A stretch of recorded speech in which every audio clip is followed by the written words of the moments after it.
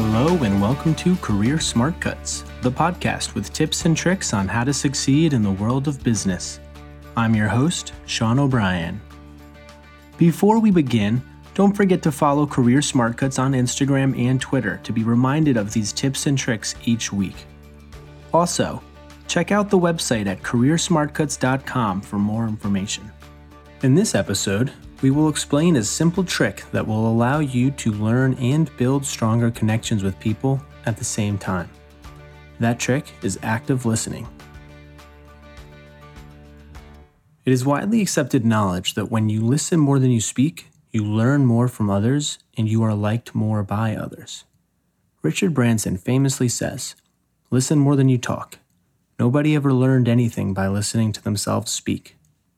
Dale Carnegie, author of one of the top best-selling business books of all time called How to Win Friends and Influence People, famously writes, "If you aspire to be a good conversationalist, be an attentive listener. To be interesting, be interested. Ask questions that the person will enjoy answering. Encourage them to talk about themselves and their accomplishments." These people are referring to active listening. It's how you take in information and learn. It's how you understand the task you are given from your manager. It's how you build connections with others, and it's how you are receiving the information in this podcast right now. Keep in mind that listening and hearing are two different things. You can hear someone talk and hear the sounds of their voice, but listening means to pay attention. The formal definition of listening is to hear something with thoughtful attention and to give consideration. People can tell when you're actively listening or not, but that's not the smart cut. That's a given. Of course, you should engage in active listening. But how do you do that? By using this smart cut. Be ready with specific questions for a variety of professional situations you may find yourself in. You will do better in almost any situation when you ask questions and engage in active listening.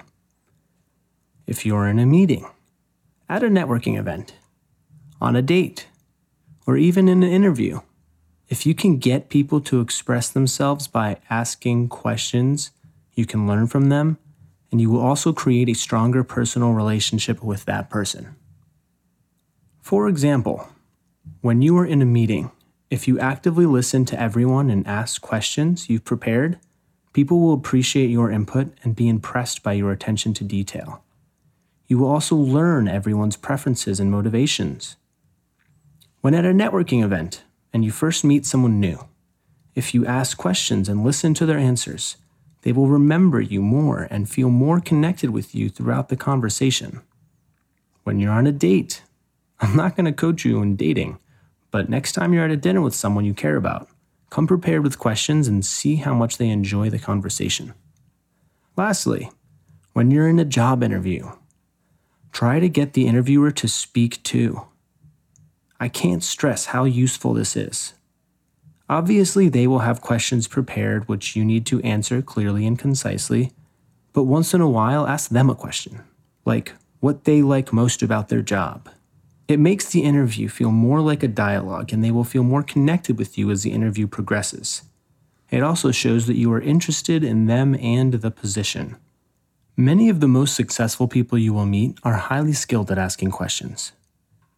Let me give an example of someone successful who was phenomenal at this. Previously in my career, when I worked at Citigroup, I got in the elevator on the 35th floor and immediately saw that the only person in there with me was the CEO of the company, Michael Corbett. I felt like I had to talk to him, so I nervously put my phone down and blurted out, "Where are you coming from?" He quickly replied, "I'm coming from compliance training. What do you do here?" I attempted to give him my elevator pitch, and right as I finished, he asked, "Where are you from?" And after each question and each answer I gave, he had another question prepared, which he would then fire off like, "Where did you go to school? What was your major? How long have you worked here?" Finally, as we were approaching the bottom few floors, I was able to jump in and ask him a question. I said, "Wait, where are you from?" and got him talking about himself for about 30 seconds of this 3-minute ride. Besides the fact that I was intimidated by him, I left that elevator thinking, wow, I really enjoyed that conversation. In hindsight, it is clear that one of his strengths that helped to develop his career is the ability to ask questions in conversation and engage with others on all levels within the organization. His conversations now with his employees are probably more like, how did you come up with that strategy? What were the results? Is there anything we could have improved on? What are the next steps? By doing this, he learns every day and has the support of the people around him. So how do you use active listening? You maintain eye contact. You portray positive body language. You give social cues like nodding. And you ask engaging questions. Asking questions can be difficult at first, but it is something you can practice and it gets easier the more you do it. If you know you are going somewhere to meet new people, write down some questions beforehand. I often write down questions in the Notepad app on my phone before meetings with senior people or interviews or even dates. When you do it infrequently, it helps to write them down. But then after a while, you will have a selection of questions in your memory bank that you can always ask. As they respond, listen to their responses and follow up quickly with another question. To get them talking, it helps to ask open-ended questions, like one starting with why or how. For example, why did you choose that option? Or how did you come up with that conclusion? Having questions ready can also help you exude confidence during the conversation and make it feel more natural. There will be situations where you should be doing more talking. For example, when you are supposed to be presenting something, you will be speaking. Or if you are supposed to be leading a meeting or proposing new ideas. But even in those situations, it's good to engage the audience and ask them questions, to listen to their feedback and ideas. To summarize this week's Smart Cut, active listening is one of the most valuable skills you can have in your career. It helps you learn and it helps you connect with people. And how do you do that? By asking questions that you've prepared. I hope you all try this Smart Cut in your life ASAP.